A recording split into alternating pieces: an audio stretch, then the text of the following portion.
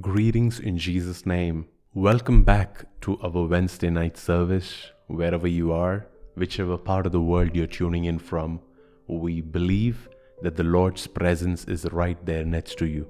He's going to minister to you. He's going to reveal Himself to you. He is going to reveal who you are and what is your potential, what is your capacity. This morning, if you are hungry enough, if you are desperate enough, it doesn't matter if you are listening to this at a later point. The Lord is waiting to encounter you.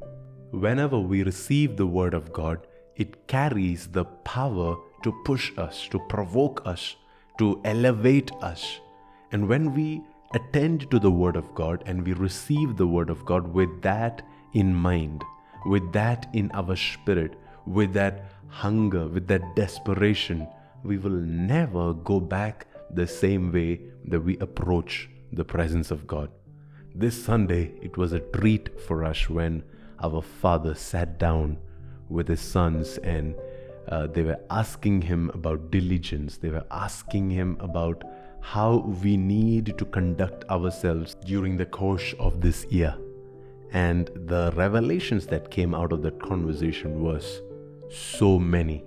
I can't do a just job at recounting everything, but let me just remind you one or two keys that our Father gave us. He did mention how we fight our battles in multiple dimensions, and the reason we have to fight certain battles in the physical is because we haven't fought those battles in the spiritual dimension. Certain battles, if we would go ahead of the time, we would go ahead of when it is going to manifest in the physical, and if we can fight those battles in the spirit, in the spiritual dimension, then it will stop those battles to manifest in the physical. For me, that was a brilliant revelation, something that I need to do proactively in this season. And I believe that the Lord is releasing His church. The Lord is releasing His bride on an offensive mode. No more will we sit back down and be only defending ourselves when the enemy comes to attack. No, in my Father's word, He is releasing you on a hunting expedition. And you're going to locate everything the enemy is using. Sometimes it could be anxious thoughts. Sometimes it could be sinful habits. Either ways, we are going to come out of this season with dominion. We are going to create history with the way that we live, with the way that we fight our battles. Another thing that Dad shared made a profound impact on my spirit, and it was the fact that you're not just a warrior. You're more than that. You are a Jesus lover. Because if we are only warriors, then winning is all that will count to us.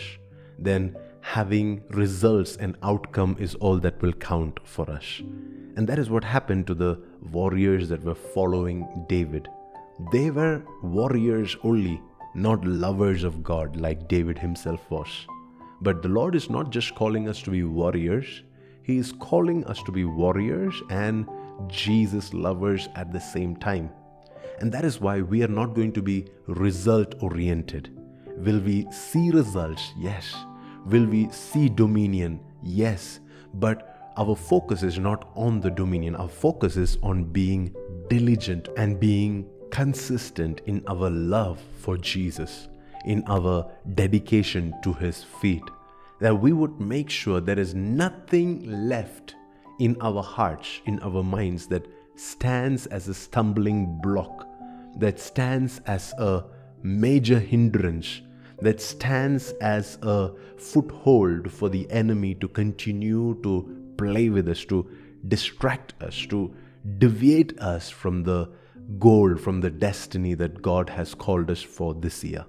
So the Lord is looking for a people that have diligence, because the hands of the diligent, they are going to have dominion.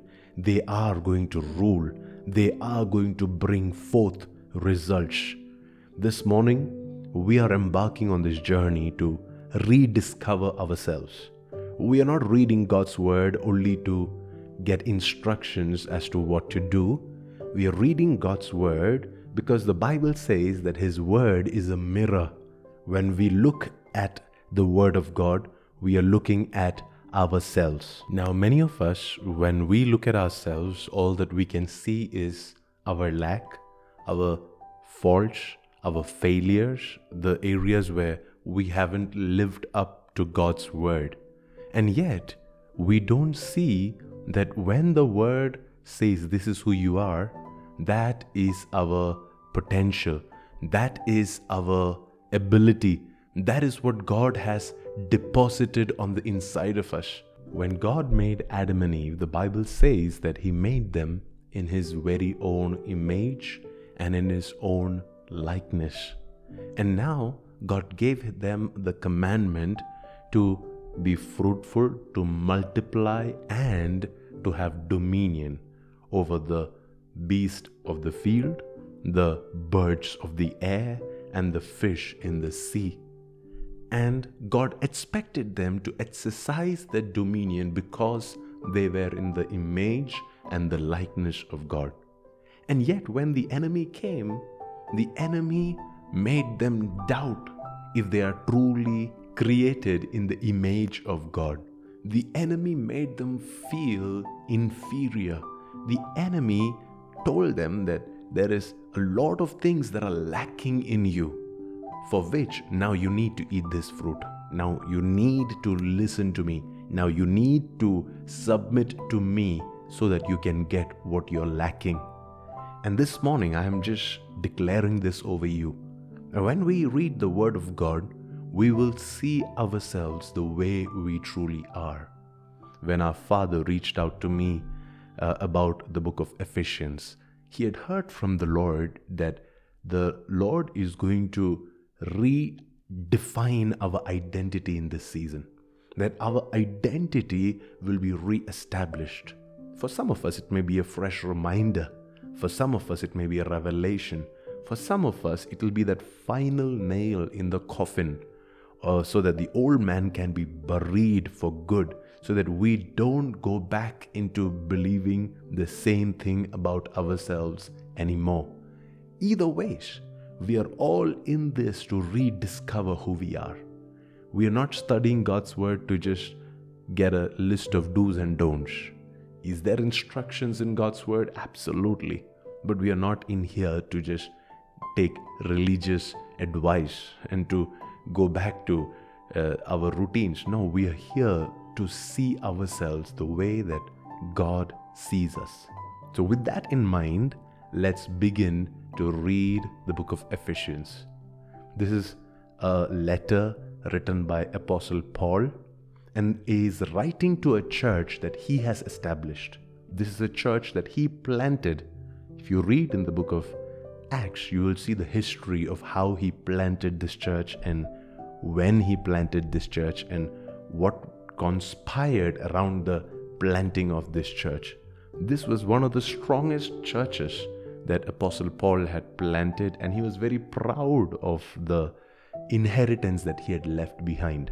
In fact, when he would write to several churches in the New Testament, he was very harsh with many of the other churches, and he had to be very blunt in the way that he would correct them. And yet, when he's writing to the church at Ephesus, he had very little to criticize them about. He had very little to talk down to them like they are children. Whereas the other churches, he would write to them and saying, hey, I can't give you meat because you're still behaving like children. But to the church at Ephesus, he gave them meat. He gave them solid food. He explained to them who they really are in the Spirit. I believe that our Father was very prophetic when he asked us to start studying the book of Ephesians. I'm sure that you know by now that nothing in this ministry is by accident. We've reached a certain level now in the Spirit.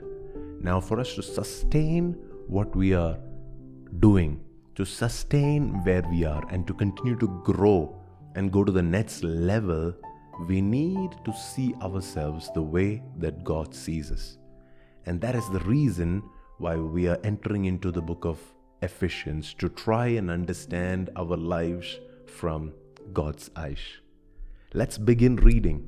We'll try to take as many scriptures as possible and we'll study together. Whether you're watching us live or you're watching us at a later point, make sure to leave your revelations, to leave what you're learning in the comments. We can all learn from one another. If there's something that I miss, please make sure to pick it up and share as well. It'll be exciting to read them and to grow together. This is the book of Ephesians, chapter 1 and verse 1. Paul, he's introducing himself. He says, this letter is from Paul, chosen by the will of God to be an apostle of Christ Jesus. I am writing to God's holy people in Ephesus who are faithful followers of Christ Jesus. May God, our Father, and the Lord Jesus Christ give you grace, and may He give you peace. This is the way he introduces himself. This is how he's greeting the church. He says, this letter is not coming from the table of a great intellectual. This letter is not coming from somebody who has studied the word back and forth. This letter is not coming from somebody who is a great evangelist or who is a great preacher. No, this letter is not coming from a human being. It is coming from somebody who has been chosen by the will of God to be an apostle of Christ Jesus. Now, a lot of denominations will in fact argue this fact, because they'll say Paul was not supposed to be in the 12 disciples. Paul was never supposed to be an apostle. Paul was not supposed to be the closest to Jesus. In fact, one of the criteria in the book of Acts, if you read Acts chapter 1, when they were trying to replace the place of Judas, one of the criteria was that they wanted to find a man who followed Jesus from the days of John the Baptist and was there with him all the way unto the resurrection.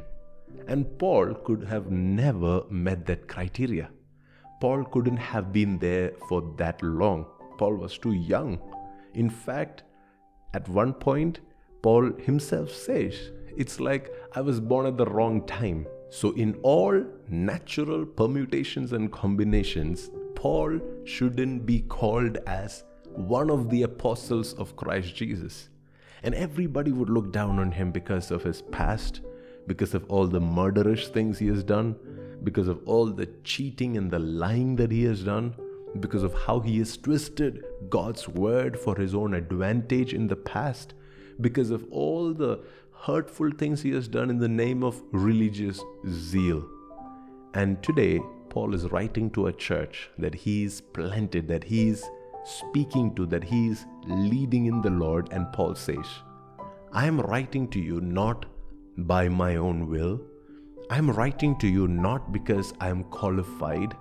I'm writing to you not because I'm anointed. I'm writing to you because I have been chosen by the will of God to be an apostle of Christ Jesus. Now, in the natural, there are several things that are impossible for me. There are several things that don't line up for me in the natural. But I know what is the will of God concerning my life. And when I know that this is what God has said and what God has decreed, I'm not going to stand up and begin to tell God how I'm unqualified, of what I can't do for Him, of how I cannot serve Him. Moses made that mistake when God asked him to go and bring the people of Israel out of Egypt. Moses made that mistake of arguing with God, saying, I don't think I can do this. I can't speak well enough. I'm not anointed enough. I'm not prayerful enough. I'm not holy enough.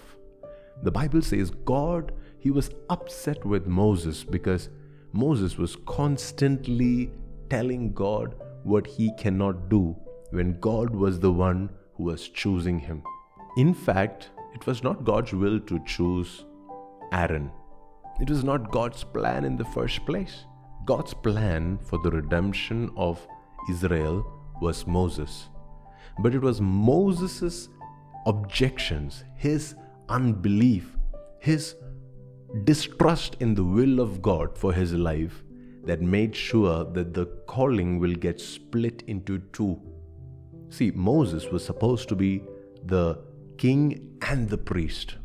You understand, when I say the king, I mean he was supposed to be the leader, the governor, the judge, whatever you want to call it, to the nation of Israel, where he will make sure the organizational aspects of the nation are functioning in a very smooth manner.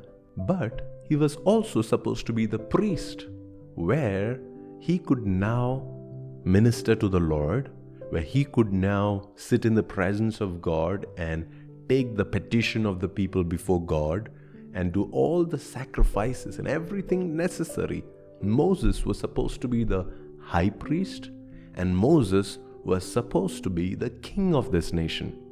And yet, because Moses said, I can't do this, the king and the priest, it got divided.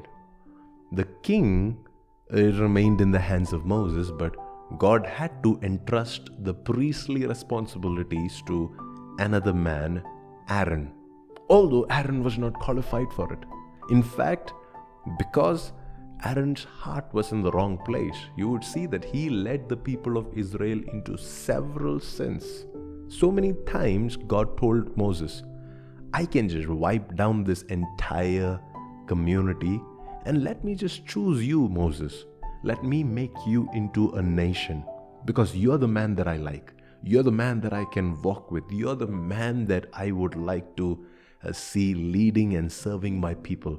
So you and your family, that's all that I need. Chuck the remaining city, the nation, the family of Abraham. Let's chuck them out and let me make you a great nation. And the pastor in Moses, he said, no. I would like to see the nation of Israel being preserved. See, this is where we fail to understand the will of God for our lives. Now, I'm not saying that Moses was perfect. I'm not saying that Moses had no faults in him. I'm not saying that Moses was worthy to be chosen by God to be the king and the priest. I'm just saying this was the will of God. Last Sunday, as our father was speaking about how he is chosen by God, I don't know how many of you noticed this, but Dad didn't say, I have prayed enough to do what I am doing today. I have paid a price to reach where I have reached today. He didn't say any of that. He said, this was the will of God concerning my life. I don't know what I have done to deserve it, but this is God's choice. I can't boast about it. But I do know that God has chosen me. When you and I, when we come to that revelation of who we are and what is the will of God concerning my life, we will stop belittling ourselves. Now, see, I'm not saying that we don't have practical issues or challenges. It is very possible that, like Moses, you and I, we don't have what it takes to talk properly. Like Moses, you and I, we may not have what it takes to be a great orator. We may not have the commanding leadership capabilities and the charisma. We may have all those things not working for us, and yet when we trust in our abilities over the will of God, I'm telling you, we've already missed the mark there. And this morning, the Lord is bringing you back to your original identity. If you don't mind me being personal about myself over here, can I just tell you what I do? When I see that there is a practical block, when I see that there are areas which are closed, areas that are shut, areas where things don't make sense to me, I just remember and acknowledge and confess the fact that my Father has gone ahead of me. And because he has gone ahead of me, I have an inheritance through him to make sure that all these doors will have to open up for me. All these areas that are shut, that are closed, that don't look like it is going to produce fruit or results to me, by inheritance, I have to be able to walk through them. My belief in my sonship, my belief in the will of God for me to be a son to Prophet Shaiju, that belief is stronger than my natural understanding that there is a closed door ahead of me. And if my father can walk through this closed door, then I can walk through this closed door too. See, we can all look at Apostle Peter and make fun of him for trying to walk on the water. But you know what was his inspiration when he tried to walk on the water? He said, if Jesus, my master, my rabbi, if he can walk on this water, then I don't care what my background is. I don't care if I have prayed enough or not. I don't care if I have enough faith or not. If Jesus can walk on the water, then I'm going to follow him. I'm going to try walking on the same water where he has walked. And the story records that Jesus didn't rebuke him. Jesus wasn't upset with him, saying, "How dare you ask for this? How dare you even desire this, Peter?" Now, in all honesty, I don't think that Peter had his theology correct and his heart in the right place, his mind focused, that he did it for the right reason. But the fact that Peter asked, "Can I follow you on the same waters that you're walking? Can I walk through those closed doors that you have walked through? Can I walk into those storms that you have faced and have the same authority over those storms that you have?" Man, I admire that. And I believe that it is my inheritance. When I see my father has gone ahead of me, when I see that God has given me a father, God has given me a leader, I can, by his will, expose myself to the storms, expose myself to walking on the water, expose myself to challenging and difficult situations, and I know that I will come out victorious. I know that I will come out of this as more than a conqueror. Church, our belief in the will of God, our belief in who God has called us to be, our belief and our trust in how God has shaped our identity and our DNA, what he has deposited on the inside of us, that has to become stronger and stronger and stronger. Last Sunday, our prophet said something very deep. He said, "You don't need me." And when he said, "You don't need me," he didn't mean to say that you don't have to listen to me anymore, or you don't have to tune in to the services anymore. What he meant is that I have already paved a way for you. Now, if you can walk in the way that I have already taught you, you will have the victories, you will have the breakthroughs, you will have the blessings, you will have the dominion that I have already experienced, the encounters that I have already experienced, the intimacies that I have already enjoyed. You will have it. I have already been a trailblazer. I have been the one making a path for you. Now, the wise, they will say, "Yes, Master, if you have walked on the water, then I'm ready to walk after you. I'm willing, I'm excited because I believe this is God's will for my life." If you're alert and awake, can I give you a key here? One of the primary reasons why we fail in certain areas of our life, certain areas of our walk with God, is because we don't believe that this is God's will for me. We don't trust that this is God's will for me. We doubt whether God really ordained this for me. We question what God has already said in His Word. We keep second guessing our choices and our decisions. Did I marry the right person? Am I in the right church? Is it really God's will for me to serve Him full time? Is it really the heart of God that I should give 1/10? Is this business really in the will of God for my life? We keep asking these questions about things that God has spoken about multiple times. And every time we doubt it, every time we question it, every time we are skeptical about the will of God, it loses the ability and the power to now become a blessing to you. Now, when you do that will of God, you are going to feel a burden. Now it's a drudgery. Now it is hard for you because now your faith is not the driving factor. The enemy has been successful in planting seeds of doubt, seeds of failure, seeds of fear, seeds of rebellion, dishonesty, disloyalty in your spirit by making you doubt if it was God's will for you to do this.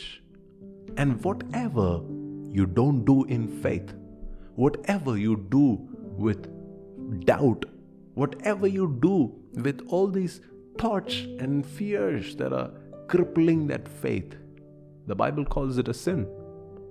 Please read with me Romans chapter 14 and verse 23. It says, "But whoever has doubts, he is condemned if he eats, because the eating that he is doing is not from faith." There is doubts in his head. And now when he eats a certain kind of food, that is not being done in faith. Then he goes on to say this phenomenal statement. He says, "For whatever does not proceed from faith is sin." Whatever does not proceed from faith is sin. Whatever does not proceed from faith is sin. Come on, my young people, where are you today? Are you listening to me? When you make your career choices, do you make those choices in faith? When you make your choice about who you're going to get married to, are you making those choices in faith?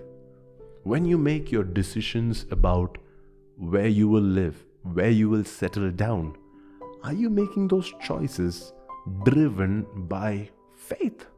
Or are there so many doubts that are now crippling and making you question the will of God for your life, that are making you question the heart of God, the mind of God for you? But if you and I, if we will come to God's presence tonight, and if we will allow the diligence on the inside of us to take over our choices and our decisions, and we are saying, I know who I am. I know that I cannot fail. I may have a lot of ups and downs, but I cannot fail. God's love for me is too much, too big, too great for me to fail. There may be moments in my life where I have made horrible mistakes, but I just cannot fail. I am chosen by the will of God. I am chosen by the plan of God. I am chosen by the hand of God. I am chosen by the foreknowledge of God. I want you to understand what foreknowledge is. It's a knowledge of everything that is about to take place.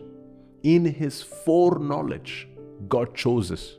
Knowing your weaknesses, knowing your struggles, knowing your failures, knowing your stumbling blocks, knowing your temptations, knowing all those things in your life that are going to cause you to be weak or limited or challenged, the Bible says God still chose you. And Apostle Paul, he is very arrogant in his faith, like our Father sometimes would declare this about himself. He was very arrogant, Apostle Paul, in the right way. He says, I know who I am. I know that it is by the will of God that I have been chosen to be an apostle of Christ Jesus.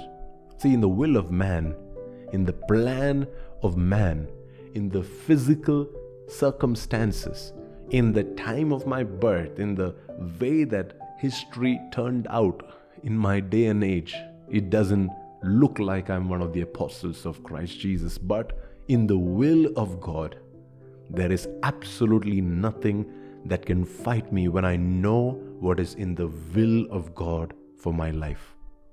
Church, are you listening to me today? It is God's will for you to be successful. It is God's will for you to be healed. Don't let anybody confuse you about these things.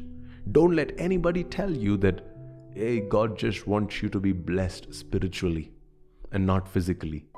The enemy is trying to confuse the church today in saying that, hey, your physical is not important. It's only your spiritual blessings that are important. And in doing so, we become so crippled in our physical world that now we don't have the capacity to carry the spiritual blessings.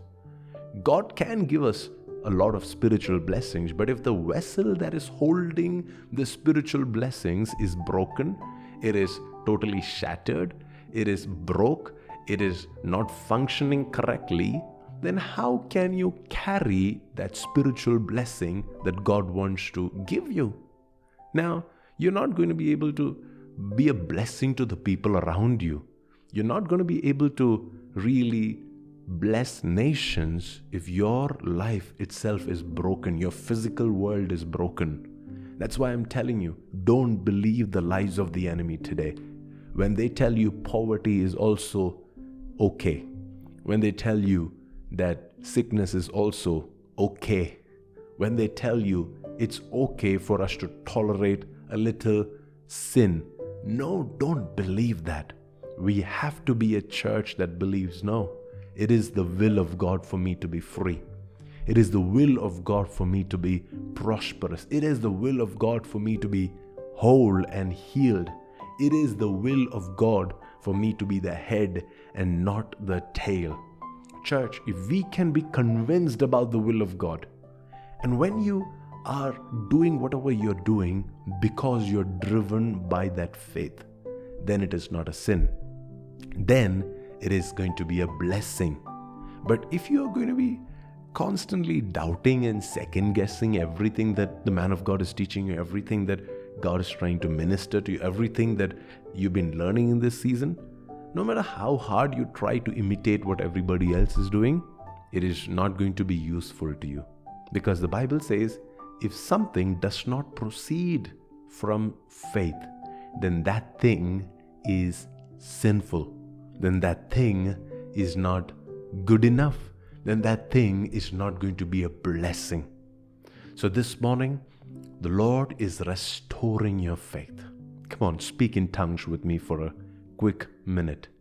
Rikama sandolobo rokobola shikidi. Dila ramanda rabahaduri bile kenandene kele.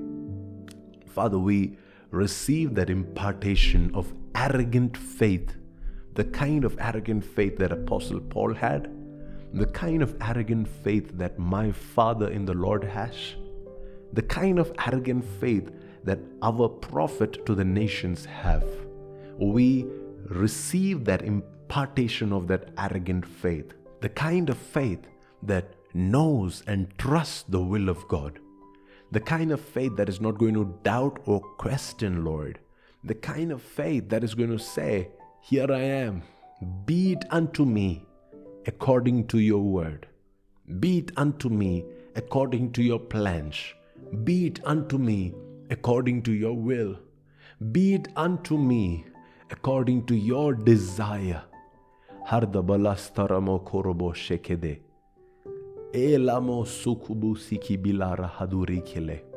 Holy Spirit, take over your children this morning. Take over your children this evening. Take over their fears. Every second guessing, every doubt, everything that is coming as a stumbling block, everything that is stopping them from entering into the fullest potential that God has given them. Oh, I declare a full stop to it right now in Jesus' name. Haboroko siki dile kire. Hamdo lobo shiki sanana gadara hadorobo kule. Yes. Yes. Yes, Holy Spirit. Wow. Can you take a deep breath in? Because there is a freshness that has just come upon you. There is a newness that has come upon your spirit. There are certain things that you believed to be true about yourself. Certain bondages, certain things that you thought is going to be part of your life, is going to never leave you. The Lord is revealing the truth to you right now. The Lord is exposing those lies of the enemy. Just yield to what God is saying. Yeah, your faith is being strengthened. Your heart is being strengthened. Your mind is being strengthened. Thank you, Holy Spirit. Let us stay in this spirit as we continue to read the next couple of scriptures. The next line in verse 1 says, I am writing to God's holy people in Ephesus. They are the faithful followers of Christ Jesus. They are the ones that are intentional in going after Jesus. They're not perfect. They are not blameless 100%. They have their ups and downs. They have their weaknesses. But the Lord calls them a holy people. The Lord calls them a people that are set apart. The Lord calls them a generation that are a royal priesthood, a chosen generation. Paul, he is writing under the inspiration of the Holy Spirit, and he says, you are the holy people. You are the people of God that are holy, that are sanctified, that are purified, that are precious in God's sight. Now, please understand, the giver of this message and the receiver of this message both are equally flawed. They have their areas which is not perfect. Apostle Paul would write to the church at Corinth and saying, you know what? I have this thorn in my flesh. So it's not like Apostle Paul's life was perfect. There was no challenges, no issues whatsoever. No, he had his own challenges, and yet he says, I'm writing because this is the will of God for me to be an apostle to you guys. And then he writes to the church and he says, you guys, you are the holy people of God.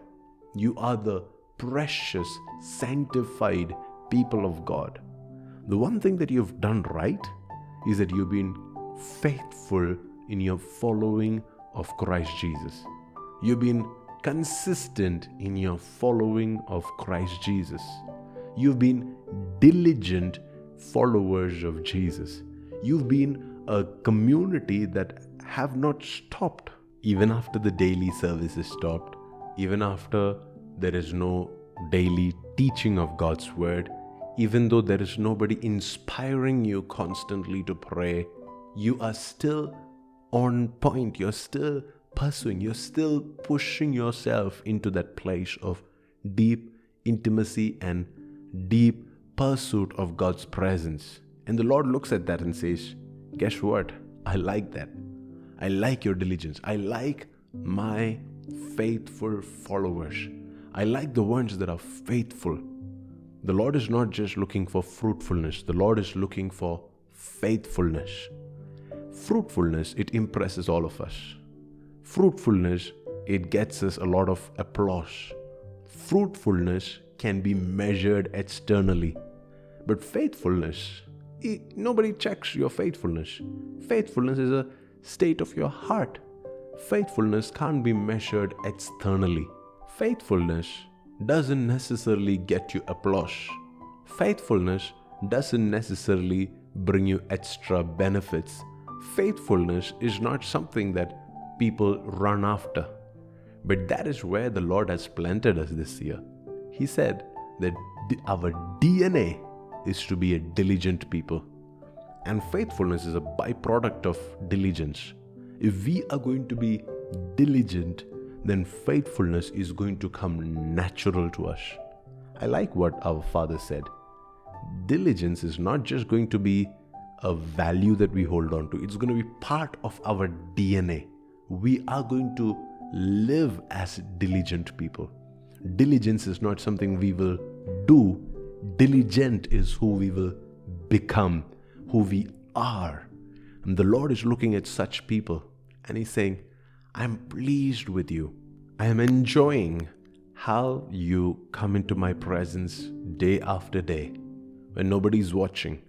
I am enjoying seeing your faithfulness to me when nobody's celebrating you.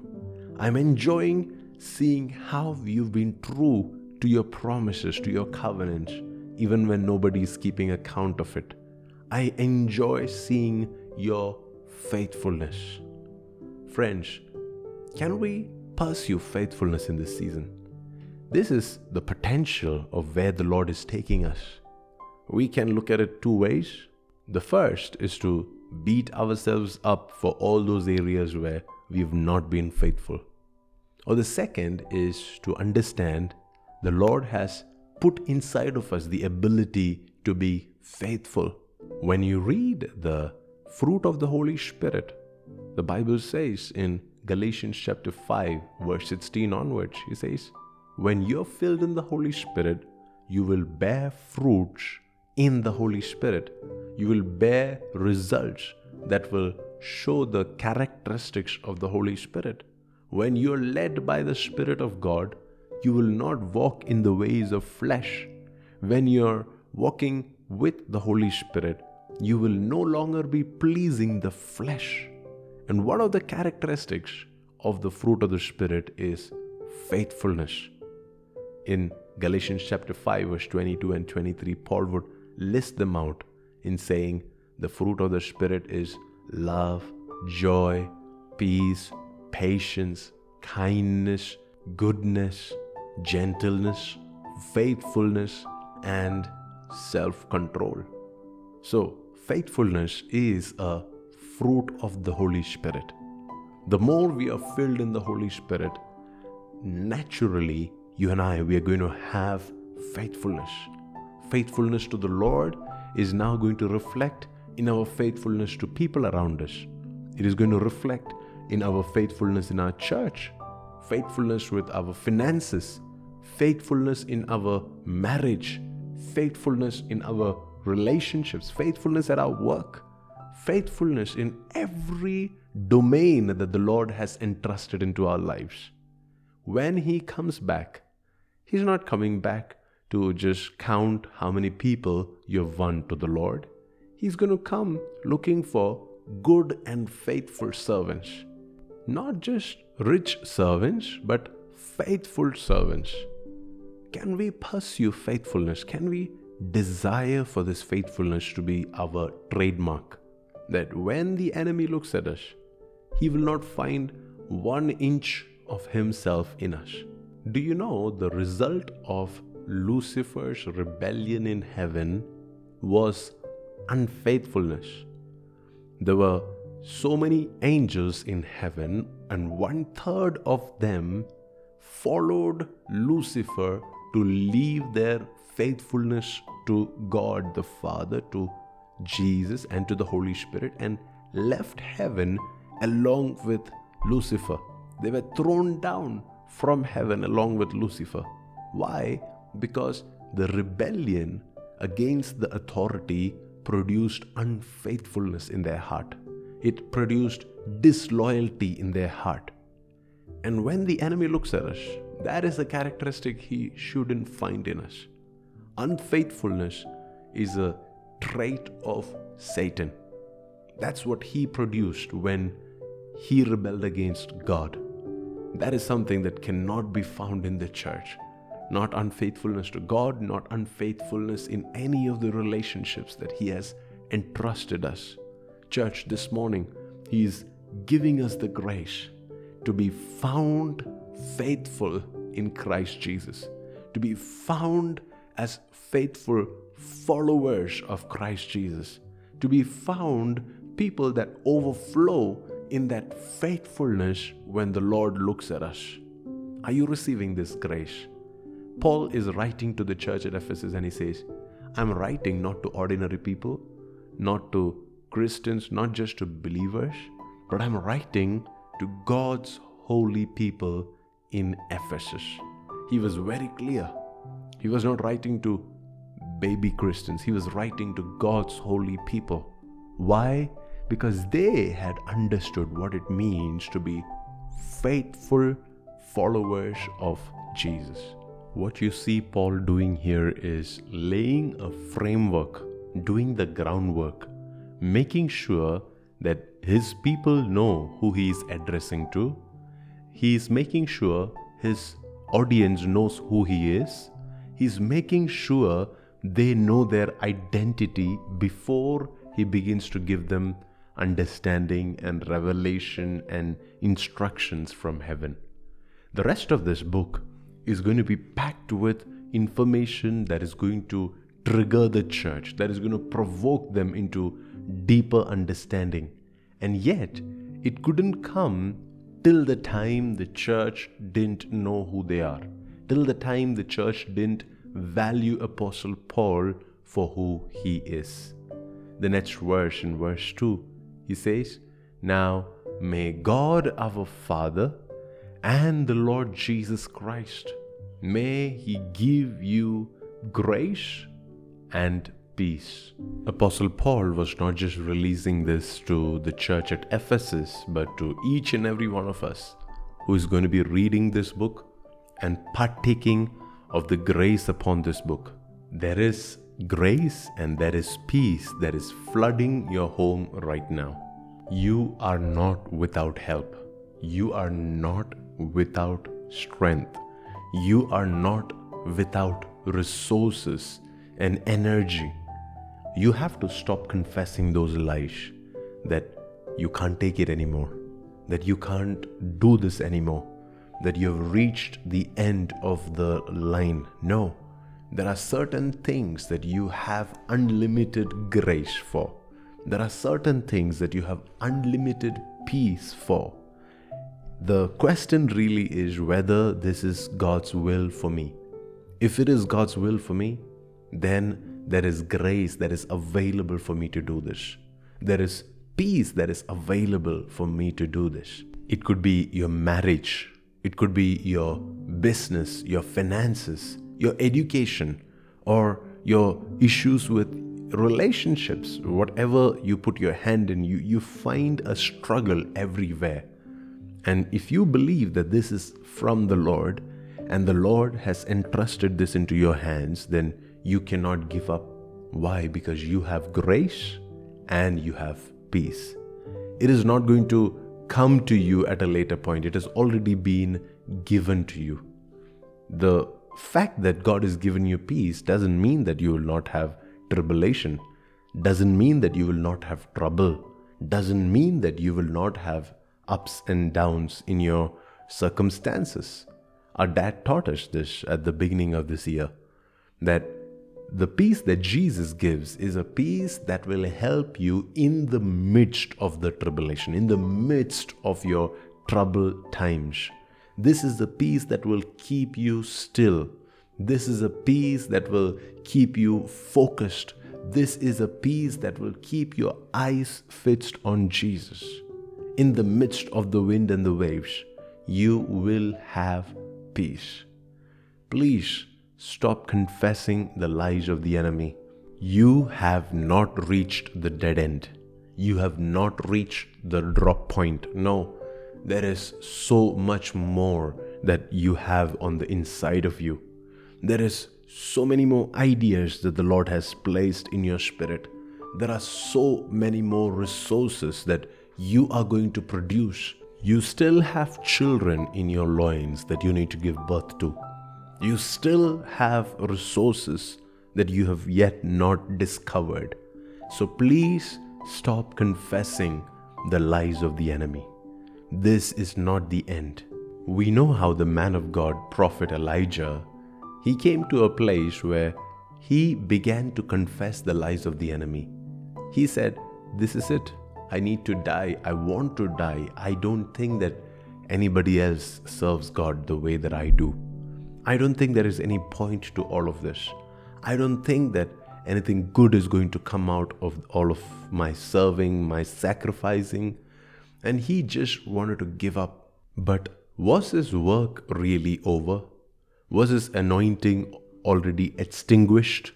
Was his assignment completed? No, it wasn't. In fact, the Lord had to anoint 3 different people to take over the assignment that Elijah was doing single-handedly. And that is the grace that was upon him. And if he would have just received, if he would have just yielded, church, the problem is not that God has not given us grace and peace. The problem is that we are unable to receive. We are unable to yield. We are unwilling to surrender. So this morning, I am just inviting us to a place of surrender.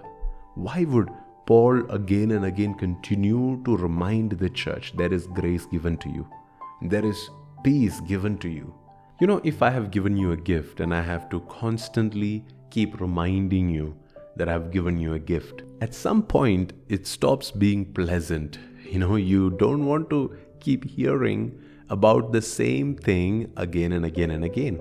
Unless I haven't opened the gift yet and I haven't discovered what is available for me, what is in store for me in this gift. And if the giver has seen that you have not yet discovered it, the giver is going to constantly nag you, constantly remind you, constantly update you. Yeah, you have a gift waiting for you on the porch. You have a gift in your bedroom. You have a gift at your table. Have you opened it yet? Have you started using it yet? How is it working out for you? Is it helping you? He wants to have an update.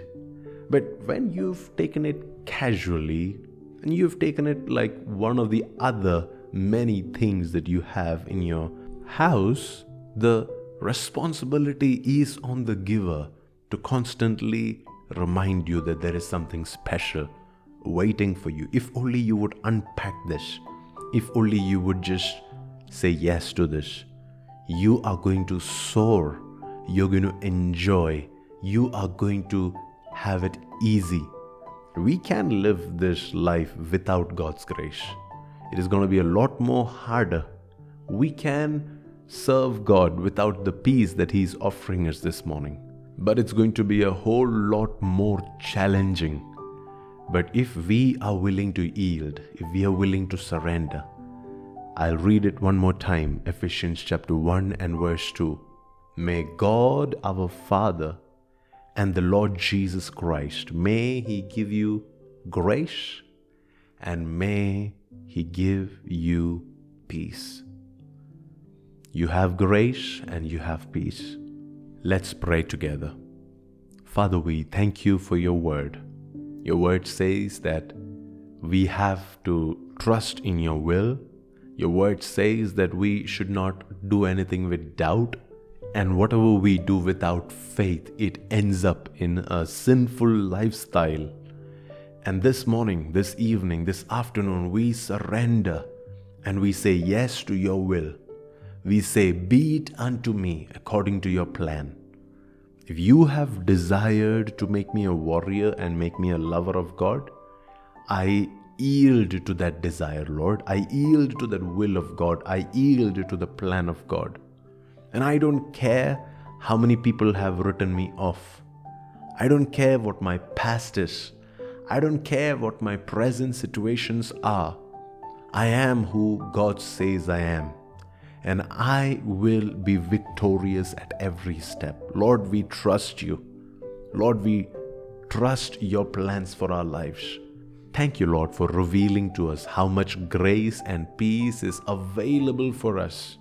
If we would just unpack those gifts, if we will just discover, rediscover, and keep on discovering the true possibilities of what is capable of, what we are capable of when we trust in you. We just want to thank you, Daddy, our Father and our Lord Jesus. We thank you for the grace and the peace that is given to us. Grace to remain faithful, grace to remain holy, peace to follow Jesus, peace to pursue purity. Father, we just acknowledge your goodness over our lives, and we surrender ourselves 100% into your hands. And right now, standing in the shadow of my Father, I declare the healing hand of God to flood every home, every listener, every heart that is yielding to this grace. Let there be healing that will manifest in the physical bodies. Let there be healing that will manifest in their sleep cycles. Let there be healing that will manifest in their hormonal levels right now in Jesus' name. Healing that will manifest even with blood sugar levels and blood pressure levels in Jesus' name. Everything that has to be normalized. Every area of your children's life where they need to experience peace and where grace is being delivered to them, let there be a manifestation of that healing. Lord, we thank you that there are some battles that we can fight in the spirit so that we don't have to fight it in the physical. So we stand in the gap for your dear children and we speak healing. Let this healing manifest for your children wherever they are as a sign, as a symbol that you are healing their heart, that you're restoring some things deep in their heart, that lost faithfulness has come back, that loyalty has been restored, that identity has been renewed tonight. We believe, Lord, that what you say, you have done it. We thank you for this supernatural peace. In Jesus' mighty name we pray. Amen. May the presence of our Yahweh Shalom, may He fill you, may He lead you, may He guide you over the rest of this week. We'll see you again on Sunday. It is going to be exciting. We are climbing great heights.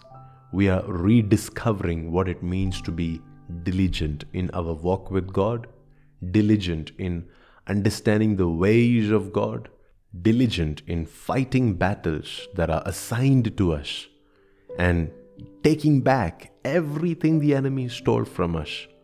We thank God for our voice. We thank God for the leaders, the pastors, the church, the stream where He has planted us.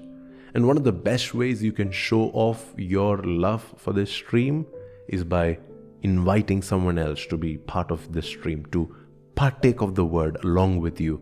Spread the word on social media. Let your friends know, let your families know that the Lord is moving and this is the hour, this is the time, this is the season when we climb great heights. Thank you for tuning in. Let us take the remaining time to worship, to give God praise, and even spend time praying in your homes. Just meditate on everything that we have read and we have discussed tonight. Let it become Rhema. Let it become a revelation to you. Let it become personal to you. Write down the things that the Lord is speaking to you during this time. Don't get lost. Keep engaging with the presence of God. And we will see you again next week. And we have some exciting things to rediscover and learn about ourselves and about our Lord Jesus and what He has made available for us, what He has deposited inside of us. So I'll see you next Wednesday, and let's look forward to this Sunday service. Thank you. God bless you. Shalom.